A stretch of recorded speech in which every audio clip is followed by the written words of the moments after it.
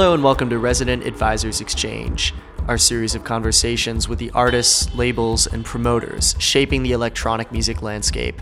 I'm Jordan Rothlein, and I'm the tech editor at Resident Advisor. Our guest this week is Fink.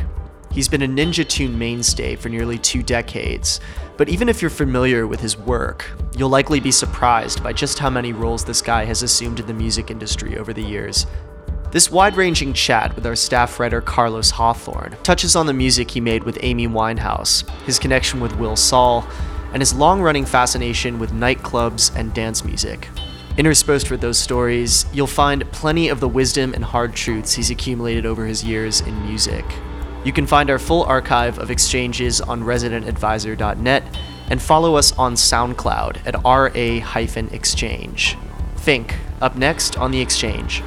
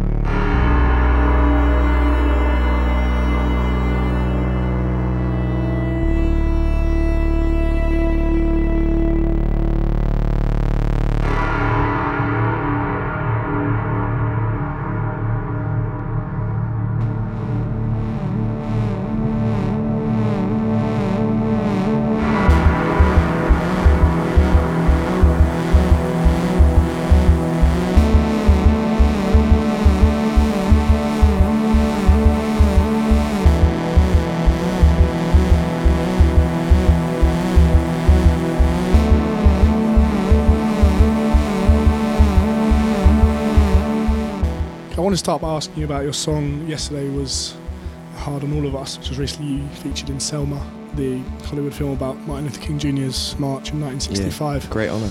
I mean, for those who haven't seen the film, it appears towards the end that it's set to real-life footage of King on the march. I mean, what was it like when you watched that scene back for the first time? Yeah, it was really epic, actually. I mean, I didn't actually see the movie when it came out because I was touring. And Ava, who's the director of the movie, sent me a link, a super... Do you know what I mean? It wasn't like go to Pirate Bay. It was like, you know, here's like a triple encrypted Mission Impossible link to watch. But it you know, disappeared after a week, and I was in like, you know, Hungary or whatever. I didn't see it. So I was kind of gutted about that. But she told me about the scene in advance, and she was just like, you know, it's this moment where we cut for the first time in the movie out of the movie into footage, and then you get that little slot. And I was just like, dude, I just can't believe we're getting that slot over I mean, Aretha or, you know, or whoever. I mean, dude, really. Well, once you really like the song, and me and Ava are kind of mates, and I gave her this orchestra record that we did a few years ago just for listening purposes, because it was unsyncable, because it's all live. You know, you don't ever sync live records, generally, just for listening purposes. And it just happened to be, I think, at the moment she was starting to do the screenplay for the movie or something. It was just in her car when she was thinking about it. So I think I just got under her skin, and there was no way out after that. And yeah, I actually saw the movie a few months ago at home, and I really, really liked it. And you know, it's a bit like, I don't know, industry or whatever, but my good friend John Legend, he's next on the movie. He did Glory, the end credits. He got an Oscar award for it, yeah. So, and I know he'll love that, because he's got a lot of awards, but an Oscar, it's one that everybody secretly wants, and is the only way to get it is an original piece for a movie. That's it, an original composition for a movie. So Yesterday came out on one of my albums, so it doesn't count, obviously. But he wrote Glory with Common and got the nod on the Oscar, which is great. So yeah, it was a lovely vibe, man. You know, sometimes with publishing in my world, the TV stuff is like business to business. Pitching companies pitch your stuff to TV shows, and there's millions of TV shows, and they all need the same song 40 times a year. Redemption, hope, loss, we made it, all that stuff. But the movie things, it's a totally different vibe. It's much more, who do you know? Not in a horrible way, in a nice way. And I know Ava, she's great. So when she got to direct Selma, it's really not the kind of movie I ever thought I'd get a license to, you know? I was really, really super chuffed, very proud, and Ava's really cool. It honestly couldn't happen to a nicer director, and she's very, very.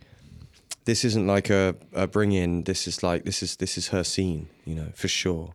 She's very into that scene and pushing forward the whole kind of agenda in Hollywood, the Black Hollywood agenda, in a really good way. So I was very proud of her to get a film like this, really. You're living in Berlin now. Yeah. Have you moved there permanently? I don't know. How long have you been there? Been there for a year. Is that the first time you've lived there? First time I lived there. Not the first time I've been there, obviously, over the years, but it's on everybody's wish list, isn't it, for a couple of years, moved to Berlin. I went there to work with another artist a couple of years ago, an artist called Emeka, and it was winter, and she had a cool apartment in the east, and I was there for like a week, day in, day out with Em, and, you know, just actually thought, wow, this is actually doable to live here. I do love it here. I had an opportunity, I had to move somewhere, and I thought, why not? So I moved there with 2 guitars and 2 bags, and I really, really, really, really love it. I think it's a bit like Los Angeles in as much as you never think you're going to live there forever. It's a city for young people. It's an energetic, wide awake, 24-hour city. So when you love that, you'll love it. But just like kind of other cities, you know, sometimes all of that fun and all of that awesomeness, maybe when your life needs something else, you'll probably move away, you know. I mean, are you someone who still likes to spend their Friday nights on the dance floor? No, never. Always hated that. Always hated dancing. DJs can't dance, we all know that. You know, the DJ's always working, that's what we say, right? So, you know, yeah, DJs who DJ'd from birth never learn how to dance. When did you start DJing? Oh, I DJ'd at college when I was 18. Yeah. Was that at Leeds? Yeah, in Leeds, yeah. And coming from Bristol, club culture, loved it, big part of it. DJing was quite an avant-garde thing to do at the time. It wasn't something that you can advertise Nestle with. It was my parents didn't understand what I was doing, kind of. It was very avant-garde, and there wasn't necessarily a career in it back then. I remember when I first saw Sasha play in this club in Leeds, I think it was up Ronson or something. All of us who were there were like, he got paid £1,000 to play. And he was like the first superstar DJ that we'd ever heard of. So you get £1,000 for doing a DJ gig. That's unheard of. So that was the early 90s you were in Leeds? It was a bit long ago, yeah, it was quite long ago. I mean, that was a particularly exciting time for dance music in that city at that time. Yeah, definitely. Leeds has changed, man. I mean, Leeds now, my mum and dad were up there a couple of months ago, and they took some pictures for me. They were just like, wow, it's all shiny. It's all glass and steel now. Well, the great thing about pre-internet dance culture is the fact that every local area had its own scene. That was how you stayed connected. It really was flyers in record shops kind of thing, holding the scene together instead of resident advisor telling you what's happening in Paris tonight. You had to go to the record store in Paris to know what was happening and get a flyer. So it meant that every scene had its own very unique flavour, and any flavours that were brought in from other cities were because someone had gone there, or a DJ had gone there or played there and been like, oh, you know what's cool about the Paris scene or the Vienna scene or whatever it is. It was all it's because they'd been there. So Leeds had its own very distinctive flavour. It was just as confused as everybody else at that time when it came to dance music. You had lots of different clubs catering to lots of different clubbers. Some of them wanted gurney hardcore techno full on, and were looking at the European dance scene for their hard, fast stuff. Other clubs like Hard Times were trying to invent the kind of sexy clubbing thing, you know. And other clubs like Orbit were trying to do the whole kind of like underground, anything could happen thing. And you didn't really know what you were going to get when you went clubbing, and because there wasn't such a thing as like superstar DJs at the time, yeah, it was just, it had its very, very, very, it had its own flavour. It was very hard. It was very honest, as Northerners are, very hard, very northern, and they were very proud of their own scene, and they didn't like Londoners coming up and DJing and stuff like that. Were you there for the first Back to Basics parties? Yeah, probably. Yeah, I reckon I probably was around that time, 1991. Back to Basics always had these great flyers. of this kind of fallen angel kind of idea. It was a really good time to be at college. I mean, it was awesome, and it wasn't a drug thing at all. It really was just a kind of, every weekend you were still in the zone where a single record could change the whole scene kind of thing. I'm sure it's still the case, but I'm not so deeply in anymore. But, you know, from memory, you know, you might go to a club and hear a record that completely redefined what you thought dance music was. That could happen any moment. And people making the records, they didn't really have any idea that they were doing that. It just would spark a kind of thing, like that beat would be the thing, or that snare, or that reference, or something like that. Or I mean, I remember when sub came in, sub bass, and it was only really allowed to be born because the rigs were getting bigger, and the clubs were getting better, and the sound systems, they were thinking about it. It wasn't just like a stack of speakers at one end of the club. It was like, it was a thing. And then all of a sudden you had this sub bass, you had a whole new frequency to play with. And my read on all that was that definitely came out of Berlin and New York, but I could be wrong about that. But all of a sudden there was these German records coming out of Frankfurt and Berlin and Hamburg that if you listened to them on headphones, you heard a whole nother layer of sub, which you didn't really know what that was for. And then you go to a club and you'd hear the sub and be like, there's a whole bass line I didn't even know about. So yeah, it was good times, man. It was fun going up north and clubbing. And you were DJing in clubs? No, not at that point. It was promoting. We brought a lot of DJs over. I was part of the trip hop thing by then, and I went to a lot of clubs, promoted some nights for students and stuff like that. Did rent parties. I was part of this Rare Groove thing, Rare Groove revival thing. I was big, really into that, and because you could still go charity shopping and dig. You go digging. Buy old funk and jazz Rare Groove records, and then DJ rent parties where you do a party in your kitchen and pay your rent with it. It was around that time that you first got involved with Ninja Tune? Yeah, after college, yeah. How did that come about? I sent them a demo, old school style. Sent them a tape. It's wicked, and it's so fucking ninja that they actually listened to the tapes, you know, and. They did this series called the One Track Mind series. They had loads of demos coming in from people, and on the demos was one good track, you know? And they were getting really frustrated at having to pass because they couldn't put two good tracks together. So they did this One Track Mind series, and I was lucky we were lucky, I was in a band at college, we were lucky to get one track on there, a drum and bass track, sampling a big Barry White track. And so we were part of the One Track Mind series, and then I managed to spin that into an album deal, which was great, which gave me a reason to buy equipment, buy samplers, and think about. I didn't want to make a drum and bass album because I just thought that kind of thing didn't exist. I still really don't think it does, but or at least I haven't got one. Oh, well, maybe I have. That's an interesting question. Drum and bass album? Goldie, Timeless. Goldie, okay, there you go, Timeless. Well, absolutely. When we were at college, that came out. That's a great answer. Give me another one. You've got me. I mean, it was all about the labels rather than the album, wasn't it, really? Because Timeless, I bought 2 copies of Timeless because I thought this is a classic. And listen to it now, it almost isn't drum and bass. It's almost more breakbeat than drum and bass. And it was more like labels, you know? Labels would do label comps, like Metalheads would do a label comp, or V would do a label comp, and that was the album format for drum and bass. At home, I got this Ram Records drum and bass album. It's like 5 pieces of vinyl, you know, and it's like a box.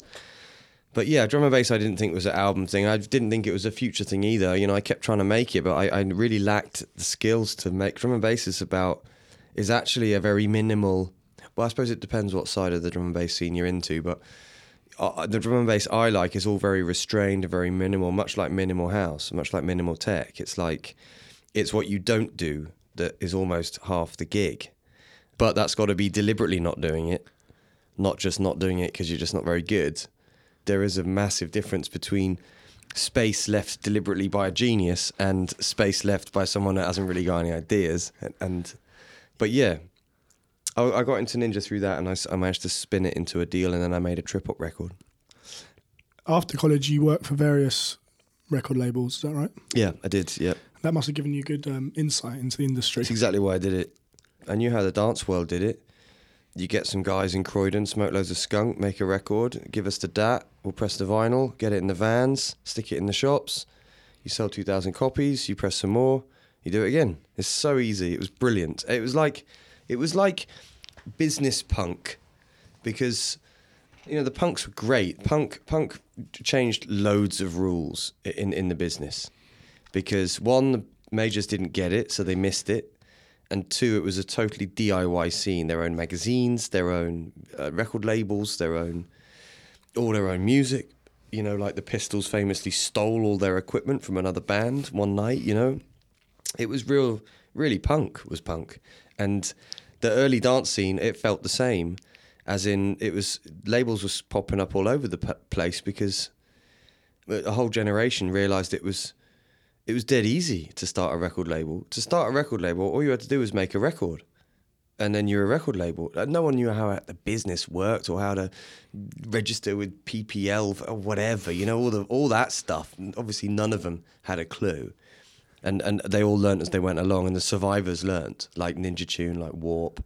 Like they every time they hit a problem, they would work out the fix and be like, that's how Universal do that, or like, we don't need a lawyer. And then eventually it's like, shit, man, now we understand why Universal have a whole floor of lawyers. It's like, I knew how the dance scene operated. It was all about shops, mags, that cute chick in whatever record shop recommending you buy that 12 kind of stuff. It was real basic stuff. But I really did want to know what happened on the other side, behind the doors. How did the Doors do it? How come Branson's got an airline? There must be money in there. I mean, obviously I know why Mariah Carey sold a lot of copies of All I Want for Christmas. I get that, but how do you actually do it? So my speciality at the time was underground music, and so I learnt that whole side of things. And at the end of the day, the one lesson I took out from that whole time in the underground all came from one record that I did the work on.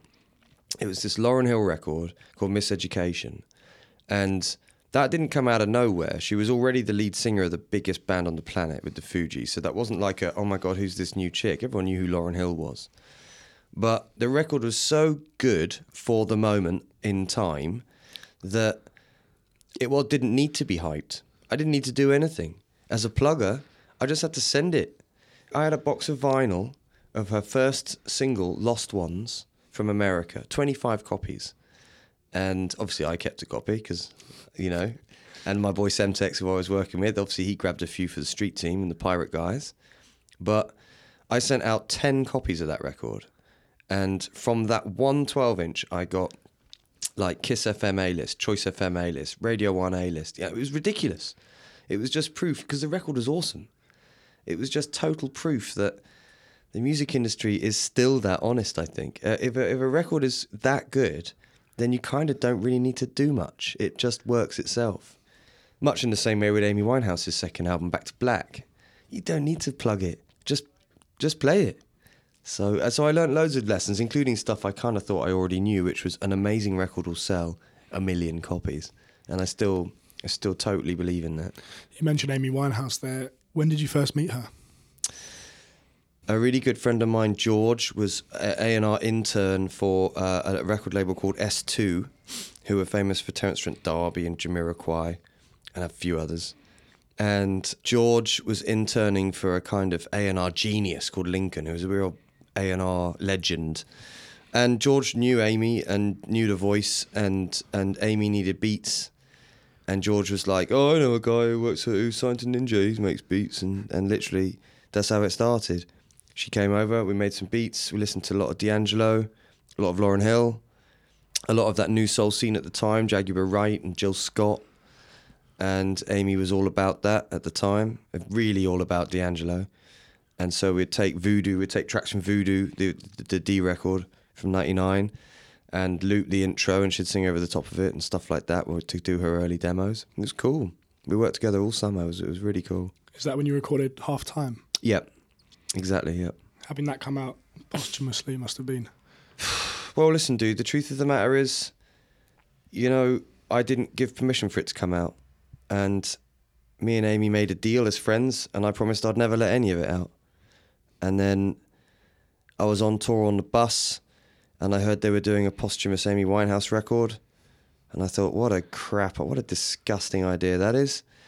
and I look at the track listing and there's my track on it.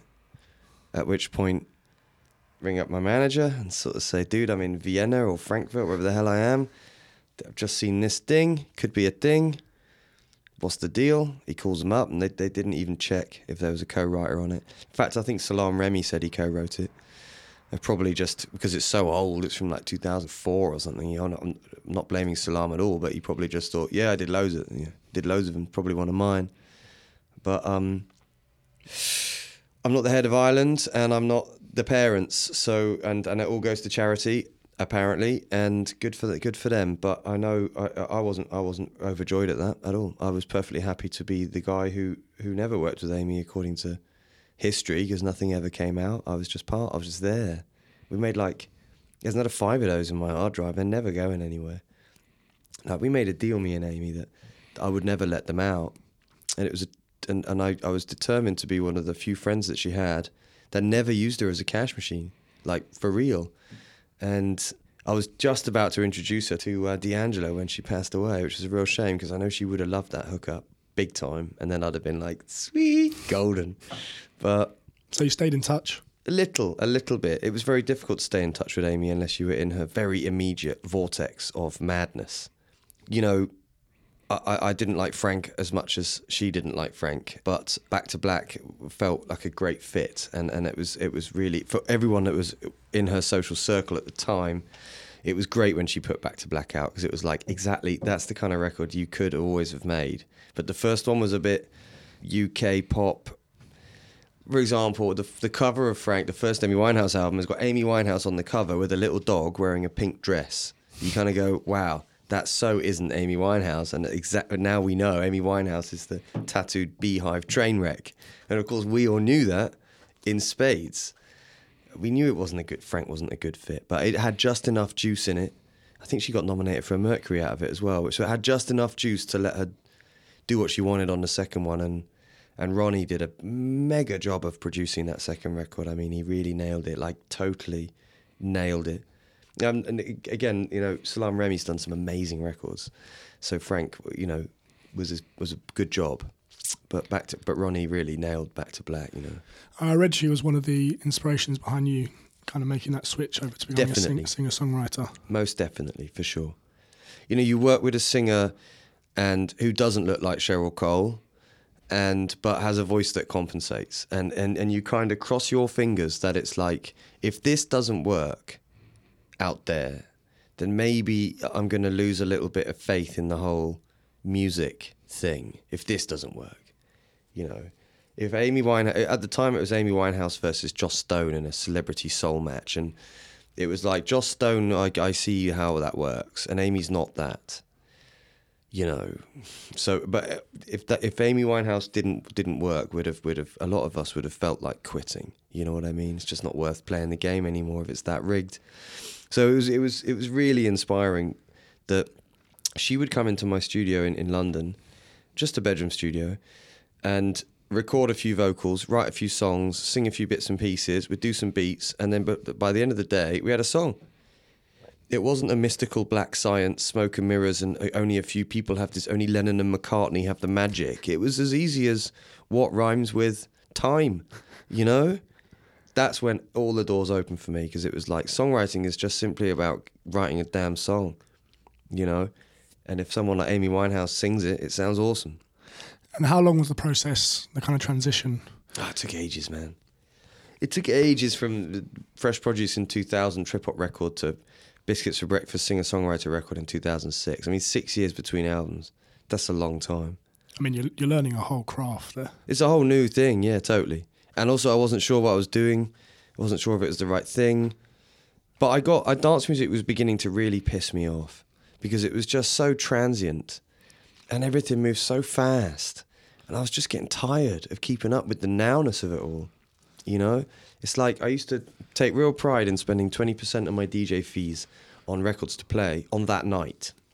So I'd see what gigs I had in the diary and I'd spend accordingly what I had for the gigs, you know?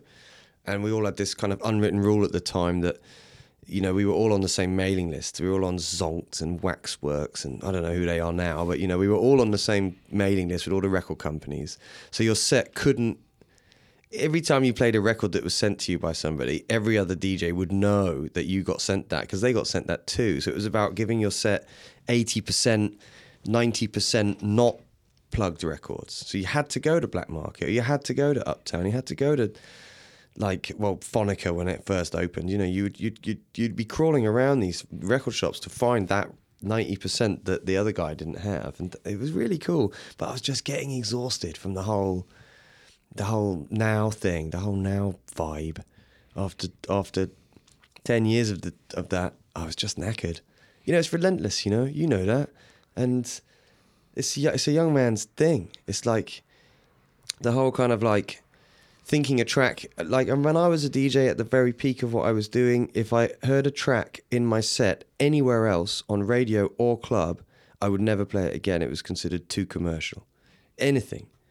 Even if I was playing at a nightclub with another super trendy DJ who was mega cool, if he played a track that I had, I'd throw it away. It was gone. And that's just relentless, man. I used to love going to Soho on a Saturday and just digging and trawling and spending loads of money on 12s and getting them home and being like, 7 out of 10 of them would be like awesome, and three would be like, yeah, it sounded way better in the store kind of stuff. I used to love that. And then one day I just kind of didn't love it anymore. I just saw it as a real pain. And also clubbing was in a really weird spot in 2002 and 2003 and 2004. We couldn't tell what was going to happen next. We'd had breakbeat, we'd had drum and bass, we'd had techno and house, we'd had all the hybrids of all of those mixed in with all of the other, we'd had the orgy of genres, and we were just like, I just couldn't see what was going to happen next. If I was writing a book about my view of it all, it would be like, well, minimal happened, well, Berlin happened next. That in a way, Berlin and New York kind of went, actually, we're going to go back to basics. It's all about drugs and 4/4, and let's get on with it. And minimal's a bit of a dirty word these days, but it needed a reset. Everything needed a reset. It was just, there were so many genres, it was just getting ridiculous. And in a way, dance music had splintered into black and white in a lot of ways, especially in London, between like two-step and garage, and what's the difference between garage and house? I mean, and so on and so on and so on. And it was just getting a bit random and a bit rampant. I had to move on. Were you playing quite across the board as a DJ? Well, I was representing for Ninja the dance side of things, and I was representing the urban side of London as much as it was relevant to a Ninja Tune crowd at the time, because I was working in the urban scene for the majors. So I would trawl Soho every Friday afternoon for professional reasons, which was awesome. And I'd go to Uptown, I'd go to Black Market, I'd go to Wild West, I'd go to all the stores. So I'd get 138 Trek by Zinc the minute it hit Black Market shelves, and I'd get the weird two-step grimy garage stuff that was relevant. It wasn't too bumpy, but this one was more grimy. That would suit the Ninjas. Or I'd get that drum and bass track it's almost like stuff. I would represent almost a more soulful side of Ninja in the clubs, without literally playing soul. So I could include a bit of trip-hop, a bit of drum and bass, all these hip-hop instrumentals I could get my hands on. I was really into two-step. I was into anything new and exciting and edgy and bassy. So, yeah, that's what I would go for. And you were booked as a Ninja Tune DJ? Yeah, a lot of pressure in those days on that. Because like I say, man, it was a bit of nobody was quite sure where we were all going. Honestly, in 2002, if you'd have said to me in 2012 there'll be no nightclubs left, I'd have been like, that's an option. Maybe this is it. Maybe we've hit the wall now. Who's going to listen to the same shit in 12 years' time? How wrong we were. But I just got the feeling that live music was next, not clubbing. And that isn't true, like in the big picture. That was just true for my personal microcosm. It was like, I'm getting into live music. I want to know how live music works. Now I've learned how the music industry works, so I kind of got into that. And that became my journey, and surprise, surprise, I became a live musician sort of 5 years later. Biscuits for Breakfast was your first record as a singer or songwriter. It was also the label's first record. I mean, were they open-minded to that change? Yeah, they wanted it. They definitely wanted to put out a singer-songwriter record. They just didn't want to sign a singer-songwriter, because it was very bandwagony, at the time. But because I was already signed, it kind of bypassed the whole, this is just a fashion exercise to sell records, which they were very grateful for. And it was their idea to make it all vocal. I wanted it to be a hybrid. I was really into 07 and Groove Armada and Lemon Jelly and all that stuff at the time. So, and they were doing production records with guest singers on it, and I thought, that's cool, I'll do that, I'll do a hybrid. But Ninja were like, no, there's no half measures, it's all or nothing. And by the way, we don't want another instrumental record, so so it's all, basically. It must have been quite a nerve-wracking time putting that out. Well, I don't know whether it was nerve-wracking. Well, it was anything that's new is interesting, right, and exciting. And, I mean, for you to be... I mean, you get nervous before you do a gig in the early days, but you don't get nervous whether or not you're going to sell 1 million records or not, or even make a living out of it. And if you're used to the judgment of being a DJ and stepping up to a club on a Saturday night in front of 2,000 people and they're all expecting you to give them the greatest night of their life, then you're already used to pressure, judgment, because sometimes you don't. You know what I mean? And then you got to walk out and get the plane home and be like, damn, that sucked, didn't it? You know, or you read the crowd wrong. Or you bring the wrong, in those days, you bring the wrong crate, you bring the wrong records with you. I remember I did this one gig in Tel Aviv, and I had a crate of records, and I was playing everything, and nothing was working, nothing was touching, nothing was hitting. And I was like, dude, I'm bombing, this is terrible. And then I rolled out the drum and bass, which was right at the back, as a just in case, like Circles, Adam F, this always works. Played it, place went nuts, and then I'm in the drum and bass trap. How much have I got? I had about 25 minutes of drum and bass. I reckon maybe 5 12s in there. Thank God. Otherwise, it would have been a horror. It would have been bombage. So, yeah, I was used to the pressure, and I was definitely used to the judgment, you know. And being a singer-songwriter, I was just very pleasantly surprised, to put it mildly, that we got booked, we got gigs, we got a bit of radio, we got just enough to get the ball rolling. We did the gigs, we did the sessions. You know, we wanted it. You know, we really did, and we still want it just as bad now. It's just on a different level, but really, it was. I guess the only thing I was nervous about, I guess, would be everyone's going to say that it's totally shit, and that's the end of your music career because you've tried doing the instrumental thing and you've tried doing the singer thing. So, I guess you're going to be a record label owner or a marketing dude, or I don't know, find another way, you know. But you never really think like that, otherwise you wouldn't make the record in the first place, in a way. What did you take from being a DJ and producer through to being a live musician? That's a very good question. I took the hypnotic element of dance music, which is a thing. This hypnosis is part of its secret weapon. That's why we like... and that's why the beats that have become the beats that we know as just dance beats are the way they are. It's because of this kind of linear hypnotic effect that a good 4/4 will have on you, you know, and the BPMs that we play with these days, 120 to 130, is there's a reason it's not 170 or 60. It's like that's perfect for this drug at this time for this thing, and so yeah, that linear thing, the fact that the public, if you like us. We're perfectly happy to listen to 2 minutes of one thing if it's totally awesome, and it's recognizing that and having the courage to do exactly that. Like Radio Slave is a great example of that.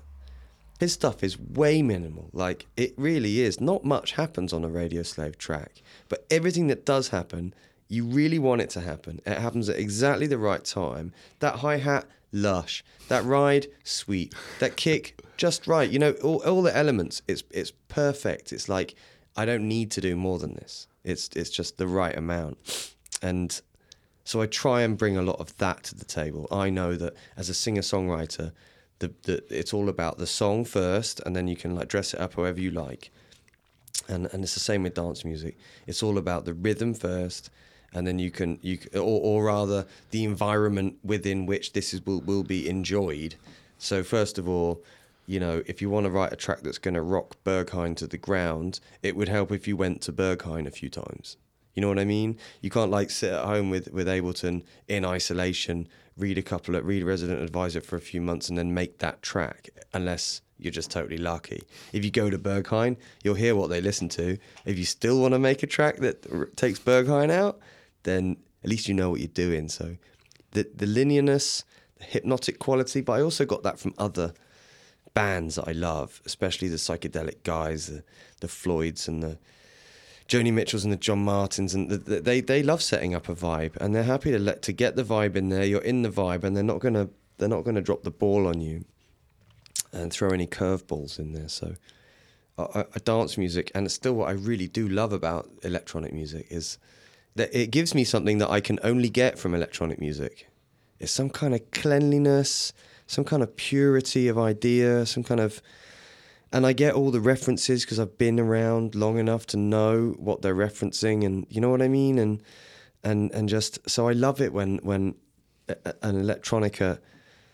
That word's probably not very cool around here anymore, is it? Well, an electronic track happens, because when it does happen to you, I listen to it over and over again. It's the purity of it all that I really, really like. And I love what Tom York's done with it too. I think he's been really inspiring over the past couple of years. Did you find the two worlds very different? Yeah, they're totally different. They're completely different. They're nothing like each other. They don't mix, they don't get on, and both sides have no idea. Like when I tell other bands what DJs earn, they're amazed.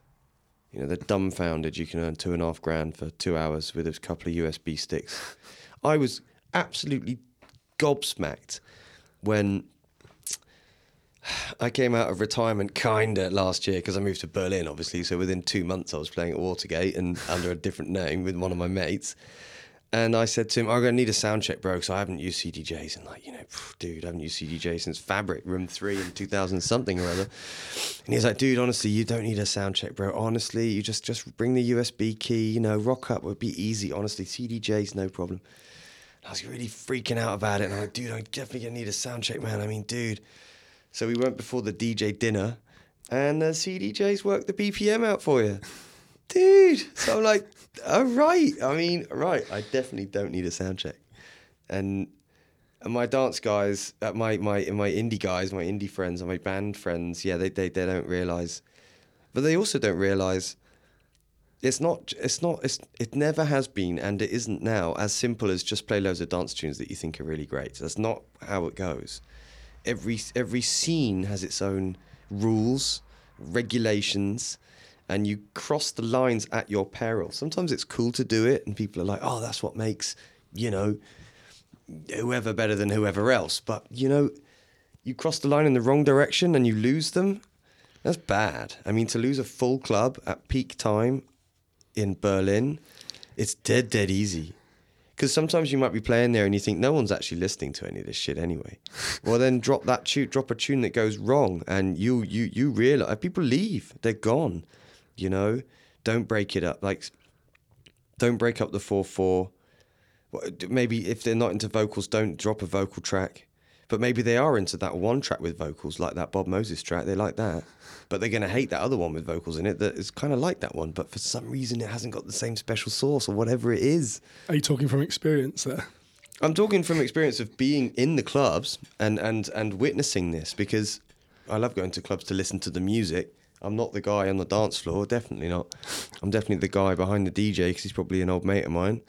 Really enjoying the fact that I've got a club PA and the monitors, so I've got the best sound in the house. It's like listening to an awesome record collection of modern stuff on a massive sound system, so with free beers.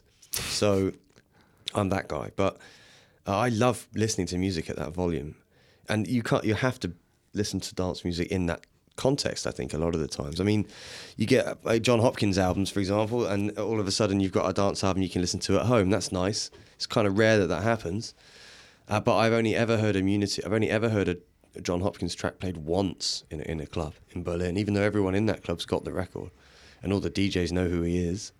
But it's a club record for home use, you know. So no, I love going to clubs and seeing which tracks work and which tracks don't, and it does tap right back into that original reason why me and all my other electronic friends started to do it, which was you'd go to a club, you'd hear loads of records, you get totally inspired, you think, oh, I could do that, and you go home and you do it. And then you realise, I can't do that. Why not? It's just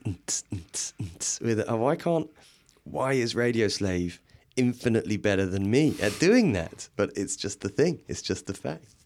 I mean, the same year you released Biscuits for Breakfast, you also set up House Music with Will Saul. Sure, yeah. I mean, have you and Will been friends for a long time? Yeah, we've been friends for ages.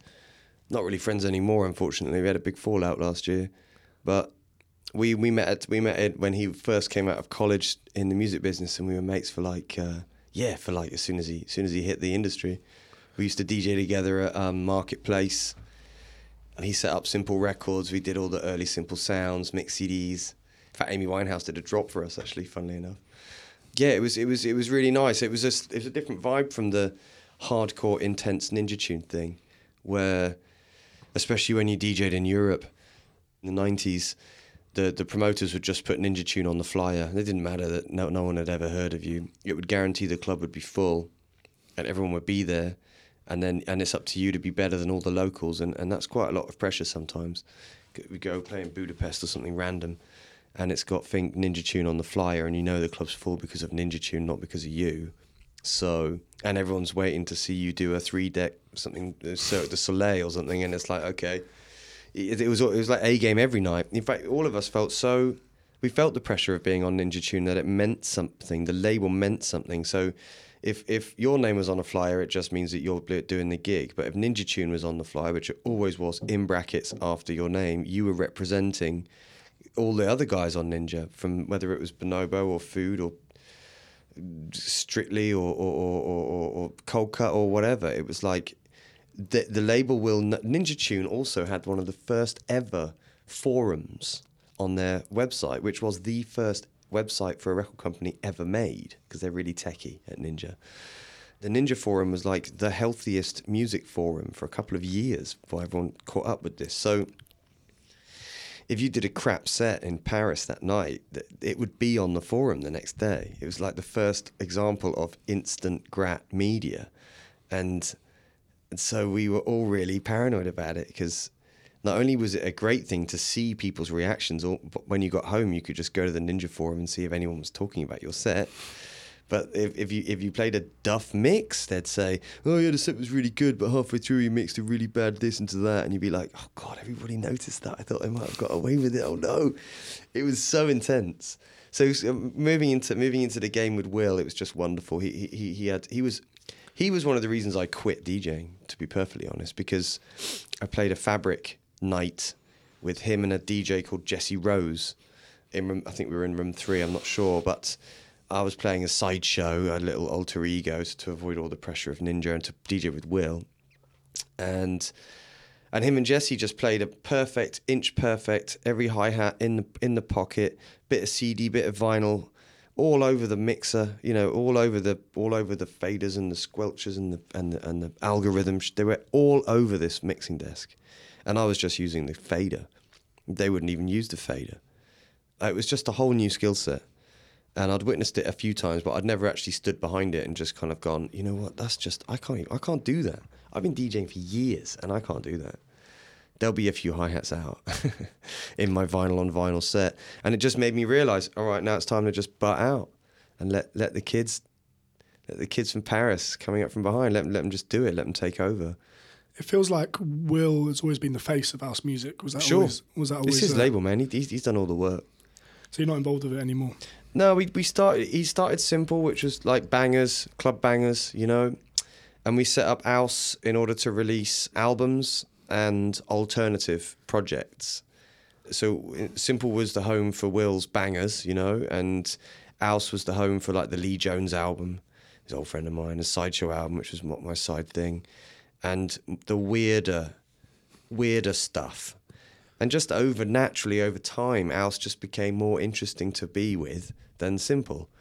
Eventually, so much so that House got a bigger reputation than Simple, because originally the website was Simple Records and there was a little House logo, but it became pretty apparent that House was definitely generating more interest than Simple. So Simple, I think, slowly sort of backed away from the decks, and through Will's A&R, which was relentlessly on point, he put out loads of records by loads of people that ended up being, people that you'd know.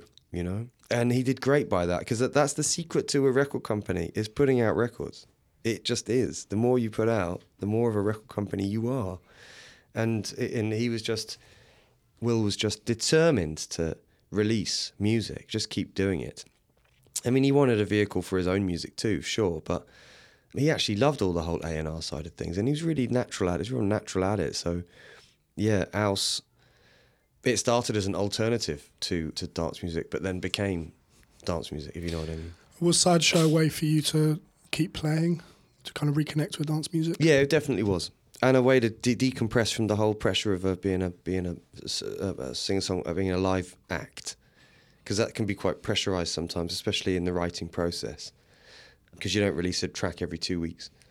You release one album every 2 years or something. It's a big deal. Those 10 tracks have got a lot of pressure on them. So we'd often be in the studio, and a nice way of releasing the pressure would be, I want to make some Sideshow stuff, which was this 4/4, but with a dub flav, but I've got a band I can play with. So all the beats are live and all the bass lines are live, and I can do some guitar stuff, and gives me an excuse to muck about upstairs in my studio and put loads of delays on stuff, and I honestly thought nobody noticed. Like, really, nobody noticed. I mean, didn't sell any records and didn't get any radio, and only got press in Europe. So I really just thought it's just a vanity project. But the weirdest thing is that talking to people now, and we're putting out this Horizontalism record, it seems like a lot of people actually did notice it, which is a bit of a bizarre one because nobody bought it. But then mixing dub with techno was never going to be a sales winner. We knew that, and Will knew that too. I mean, he liked it. He liked everything he puts out for sure, but he wanted Aus to be albums. He wanted albums, and it's not easy to do dance albums. I'm still a very vocal opponent of a dance album. I still think it's the wrong format for dance music. I mean, even like the best dance album I've heard, apart from John Hopkins, which is really good, but that's not really, I don't know, I'd call that more, well, it's EDM, isn't it? There you go. But I mean, even Scuba, who I think has put the most coherent dance albums out in ages on Hot Flush, his new set, you know, even that at times struggles for a second to be an album. It's like 8 really good tracks on there, but is it like an album? Or would you be just as happy with this music if you'd bought it as 4 12s, or even just downloaded 8 out of 30 from the Scuba catalogue? I mean, I still think the album format in dance music is a bit like dance music or the electronic music scene is so modern. Why are they beholden to a format that's 65, 70 years old? I just don't get it.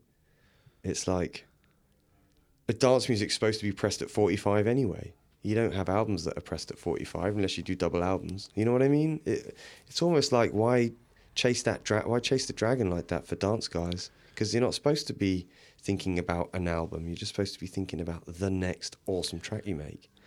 Yeah, I suppose it's if the album is kind of expressly aimed at the dance floor, then it becomes a bit complicated. I mean, you can make electronic music albums. Sure, definitely.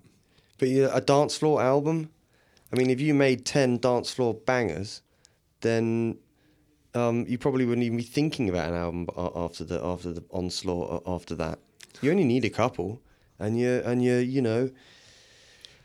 on Resident Advisor, and you're on number 1 in Beatport, and so on and so on, and then that thing starts happening, but not on albums. You know, I mean, no one goes to Beatport and goes to the album section. They go to the genre and the whatever. It's like, yeah, I'm convinced it's not the format for dance music. I mean, dance music though, electronic music, absolutely. Aphex Twin is an album artist. Square Pusher is an album artist. His new album's crazy, by the way, really mind blowing. Yeah, it's awesome for electronic music, and I think that's what made Immunity such a big record. He really trod the line like perfectly. You know, Open Eye Signal is a really cool dance track, and the video is amazing. And there's loads of moments on the record which allow you to listen to it at home. If they were all pumping, banging tracks like that, it would be a tough listen, but they're not, so it kind of works. I think a lot of artists really like grind themselves on the rocks of I need to do an album because they see themselves as musicians. But in a way, there's something else. Not less than a musician or not as good as a musician, but whatever they are, they're like... when I worked with Emeka, when I was friends with Emeka, she's like a sound architect. She's like a sound designer who works in the field of dance music. I definitely get that. I like that idea much more than I'm a musician. Because a musician could mean like a flute player or a cellist. I mean, it'd be hard to even describe, Shaun Ryder as a musician. I mean, he's Shaun Ryder, I think it's a trap. Like, if you're living on the vanguard, on the cutting edge of technology, and on the cutting edge of what music even means, then there's no reason to say I'm a musician. You can make up a job title, It's like, because a lot of dance music isn't music. It's more like syncopated moments that you can buy from your music, from whatever online portal you like, instantaneously. It's not Mozart. It's not, it's almost like dance music has invented a new genre of what you put in your ears, and you can't really call it music in a way. I mean, acid house is just beats, and good acid house is just 909, 808 and a 303. And can you really say that that's like music? I mean, the minute you put like a chord over the top, you're like, I see, it's musical. But it's like, I wonder what Kraftwerk would say about their own music, whether they would say, we make music. I don't know if they would. I mean, it's all music, surely. Well, is it though? Let me put it into context of something else. Let me put it into the context of athletics, right? Athletics is what, that's like sport, right? So darts players are athletes, are they? Snooker players, are they athletes? Not really. They're sportsmen because it's a competition. But it's very difficult to compare, Usain Bolt with Rocket Ronnie. They're both awesome at what they do, and they're both theoretically sportsmen. But it's music because you listen, because you absorb it through your ear holes. That's why it's music. Do you know what I mean? This is getting philosophical. Well, it is getting philosophical, but I think dance music could do with a bit of fucking thought about itself, because sometimes it's so brainless. You mentioned Horizontalism, which is your new album as Fink. It's definitely not a typical Fink record. It's not, no. Tell me a bit about the album and the idea behind it. Well, I always wanted to do a remix record. I loved Massive Attack's No Protection record with Mad Professor. I thought that was really awesome, and it gave me another record that I loved. Protection gave me Protection twice, I loved that. And I love records from the past, like KLF's Chill Out and old Mixmaster Morris stuff, and I love the ambient scene from the late 80s, The Orb and people like that, big time, because I was there. But I also love the abstract guys of Brian Eno albums and, all that stuff. I really do. And so when we did this Hard Believer album, which was kind of an indie folk blues thing, I had loads of parts left over from the session guys who sessioned all the electronica elements for me that sounded really awesome. And bands like M83 have also opened the gateway for me again to like massive, sprawling, epic. It's like a journey, isn't it, dance music? Like, it's why you can't sort of just dip in and out of it, because there's a reason why that snare sound is cool right now, and because everybody's been on this journey. You're in the scene every week in, week out, so you know all these tiny little movements that lead to why that's cool this week. You can't just disappear for 5 years and come back and make dance music like you used to, because you're not necessarily going to understand the journey that's gone. Will explain that to me. Will Saw, because I was frustrated that I didn't know why this Al's 12-inch was. He played me a new 12-inch, and I was, dude, this is just bollocks. I just don't get it. And he was just like, well, that's because it's all part of this journey. There's a reason why this is cool this week, and you don't get it because you're not here. You're not part of the game. But yeah, Horizontalism is like, I always wanted to do a remix album, and I had some awesome parts, and I'm really getting into ambient stuff. And I started to do some remixes for this Hard Believer record, and they were just coming out super ambient, and I was cool with it. And being cool with it meant that I must be wanting to make an ambient record, so I really embraced it. I mean, I'm in Berlin as well, which kind of helps. And the view out of my studio is just desolation and abandoned old factories and graffiti, and, it kind of suits a modern, a sort of dystopian ambient thing. And There's a couple of original tracks on there, a couple of original songs that are kind of inspired by my experiences of being in Berlin. So I'd definitely say it was my Berlin record. I mean, your music, I think, is very emotional. True. Is it challenging trying to convey that same emotion through electronic music? Yeah, I think it really is. Really, I really think it is. I mean, are you trying to convey that same emotion? I'm trying to convey something. Not the same emotion, no, because it comes with a whole different set of baggage.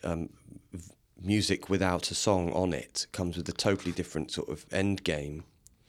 It's got to be emotional though. All dance music, the good stuff has an emotion. But you can't necessarily analyse why or what it makes you feel, because there isn't a lyric going, you feel really sad now, and you go, oh, this track makes me feel really sad. But it's something, right? A beat combination with a stab combination or something. It makes you feel something. But I definitely wanted it to be an emotional journey for sure. And there's lots of chords and lots of music on my Hard Believer album. So I was able to use the parts to get different emotions out of the same stuff.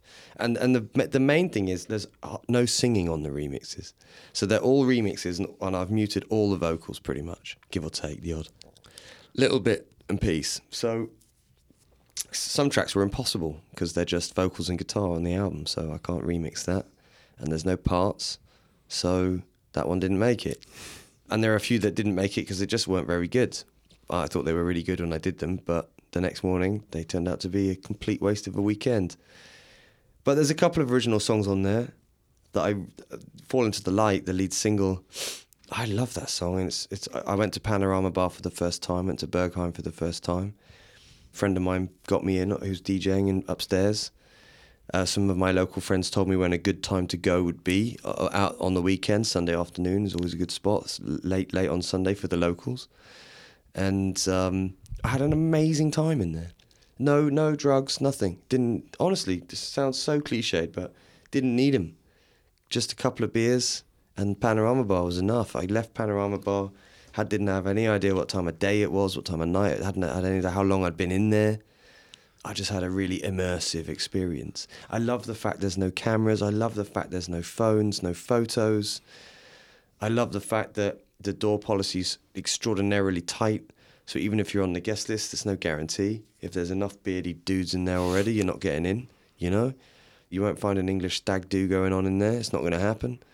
First time I tried to go, I couldn't get in because of a jumper I was wearing. It was fucking stupid. But then again, I was pissed off, but I was happy that there was still a club that would just turn you away because they didn't like your jumper. And I just thought, man, that's kind of cool. I don't know. Berghein's one of the greatest nightclubs in the world. I think it is the greatest club in the world for dance music. And my experiences in Panorama Bar and in Berghain have been both extraordinarily challenging, like personally, but also given me loads of faith in dance music. And I've seen sets upstairs in the Panorama Bar where I've gone, I feel like I used to. I really love that set. The DJ moved from this and had a little journey involved, and the crowd are up for the journey. They're not up. They don't need, they want a really nice meal. They don't want just Mars bar. You know, they want they're going to be there for 6 hours. So you got 6 hours. So don't rush. You know, it's not about massive dropouts and big kick-ins, and everybody knows what's coming. I mean, Nick Hopner's an amazing DJ, and he'll give you a beautiful linear, deep. But it won't just be stuff from now. It'll be stuff 10 years old, but you wouldn't know. I mean, I just love the guys who play there. So, yeah, Fall Into the Light is all about that experience. As you just fall into the club, let yourself enjoy it. No judgment. The record's coming out on Recouped, is that how you say it? Yeah. Which is kind of like your own subsidiary on Ninja Tune. Yeah. I think up until now it's mostly been your own records, but the idea is to kind of cultivate different artists. Well, when I delivered the Hard Believer album, the latest one, it was just too un-Ninja Tune for Ninja Tune to put it out. But we all wanted to keep rolling together, but we just couldn't. It was just, you can't put this Hard Believer record out on the same label that's going to put Actress out the next month. It just doesn't make any sense anymore. And none of us could argue with that logic, you know what I mean? And so it was either I go sign to somebody else, which I didn't want to do, or we come up with an arrangement. And I've had loads of record labels in my past. I really didn't want another one. But then I got this nice feeling that now's a good time. I wouldn't mind having my own label again. So, yeah, me and my manager, we run it together, and right now it's a way of us keeping our relationship with a wonderful label that we love without going through any bullshit, which is lovely. And we bypass the A&R, which is great because we don't have to worry about whether it's Ninja Tune enough to be on Ninja, and it's not very soulful or jazzy anymore. So that was the only thing they were clinging to at the previous records. We were already definitely not. We already stuck out pretty badly, but in a way that Bonobo doesn't. Bonobo's still got one foot firmly in the electronic world on the dance floor, so that means it still makes sense, even though he can have singers and moments and try different things, but Fink just went too far. So this latest record was like a rock record, and Ninja were like, yes, we can't do it. So Recouped, yeah, so far it's just me and stuff that I'm doing. But it's also an avenue for anyone in the band to do whatever they want and put it out. And we're looking and developing and looking to sign bands that we think are relevant. And we've got a war chest to do it. But it's just about finding the right people. Why do you think you've stuck with Ninja Tune for so long? Because I think you want in an industry which is just so, where the personnel turntable is so intensely, it's bewildering. It's absolutely glorious to be mates with my CEO, because the same guy that I signed to in '97 is still the CEO. I mean, I can talk to Peter. He's been talking me down from throwing my toys out of the pram for like almost 20 years. I love that guy. You know, look, if you can't sell records and you're signed to Ninja Tune, you know, the problem isn't the record company, it's you. You know what I mean? And I like that. I like that. And if I said to Ninja, this record is the best record you've ever heard in your life, it's going to win 8 Grammys and sell 1 million copies, if they believed it would, they'd go for it. If they were like, you know what, dude, it totally will, let's mortgage the building, they totally would, for any of their artists. If Bonobo delivered a record tomorrow that was as good as the White Album, Ninja would sell The Office to make that happen. They really would. It's like, it's a lot of loyalty and a lot of love. And, you know, I wish all my friends that were signed to labels had what I had. I mean, sometimes I wish I had their car or their house or their studio, because their advance from that record company or the other was jaw-dropping. But then I also know they'll never see another check. So I hope they spent that wisely. Ninja Tune is like about low advances, so you make profit and you get your profit, which is great. But if you don't sell any records, you don't get any profit. But why are you in this game anyway? You know, if you're in it for the profit, you should sign to Universal. You should make a record like Disclosure and do a label deal with you know, Polly, Warner, Sony door. You know, it doesn't matter. If you're in it for the money, you're definitely in the wrong spot. But in a really weird roundabout way, the minute you don't care about making money will be the minute you start making it. And the minute you don't care about whether or not you get a radio playlist will be the exact moment you make a record that gets it. And it's just like being the minute when you're single, when you actually go, you know what, I'm actually cool with being single. I'm actually quite happy to be single. That night you'll meet a girl. It's mental, but it's so true. And it's definitely true with money. The minute you don't care, money can buy you loads of things. But like real happiness, I suppose if being super rich makes you really happy, then money can buy you happiness. If a yellow Ferrari makes you really happy and you buy one, lucky you. Lucky you that you're so simple. I wish I was that simple. I really do. But I remember when I started being a singer-songwriter, I was so broke, so unfathomably broke, that I had to become at peace with the fact that I was poor, done. And I was poor because I was really into music. You know, I got a room full of records. I bought all of these. You know what I mean? That's one of the reasons I'm poor. And I've got a room full of equipment that's all out of date now and a couple of guitars. And that's another reason why I'm poor. But I was really happy, like truly really happy, because I was writing songs and singing songs and doing gigs to 100 people and they were clapping. And I was so happy with that. I was happy to be poor. I loved it. And actually, I've been happy ever since. Something about just doing it for the sake of doing it. It was kind of the point, but it was deep down, I guess it wasn't until the moment that it actually was, which was the moment when it was like, there's no money in it, no one's going to buy it, it's just about you, and if you enjoy doing it, then good for you. You're back working with Lee Jones. I am. It's Quantum Entanglement. I am, dude. I totally am. I love that guy. Because you guys were working together on EVA. Man, we go back like to cassettes. Right. I mean, we mastered a couple of tracks on our first album off cassette. Man, we go back to the Korg M1 and the Alesis D4. I mean, we're back in the day. We did our first tracks on an Atari 520. That's 520K, ladies and gentlemen, not even 520 meg. I mean, yeah, me and Lee go back way back. In fact, he definitely contributed in ruining my life because he got me into making music. So, yeah, it's all his fault. And what's the deal with Quantum Entanglement? The deal is I did a track and for Aus. Will wasn't that into it, to be fair. So, but I thought it was really cool. But Will wasn't into it, and I didn't have another track. So that's the end of that. And it was lying around for a while. And then randomly I thought, oh, you know what? I'll ask Lee to do a remix. I can't remember what it was for, but it was for something. And I sort of reached out to my old mate Lee, who's in Berlin, trendy DJ, all that stuff, and said, dude, I need a remix of this track, but there's no parts. I was on tour. I didn't have any access to my hard drive at that time. I wasn't mobile. And so I just sent him the track and said, here's a track, but I need a remix of it. And in true like dance music style, within like 5 minutes, it resent over the remix. And it was like, it was an awesome cover of this track because he didn't have any parts to do it. But it's very bassline driven, so he had to redo his own bassline. And we put the two together, and if you had never heard of either one, you wouldn't know which one came first. You really wouldn't. You wouldn't know which was a remix and which was the original because there's no... It was really cool. So we're both kind of geeky into our geeky physics shit. So Quantum Entanglement just made total sense. Like two things.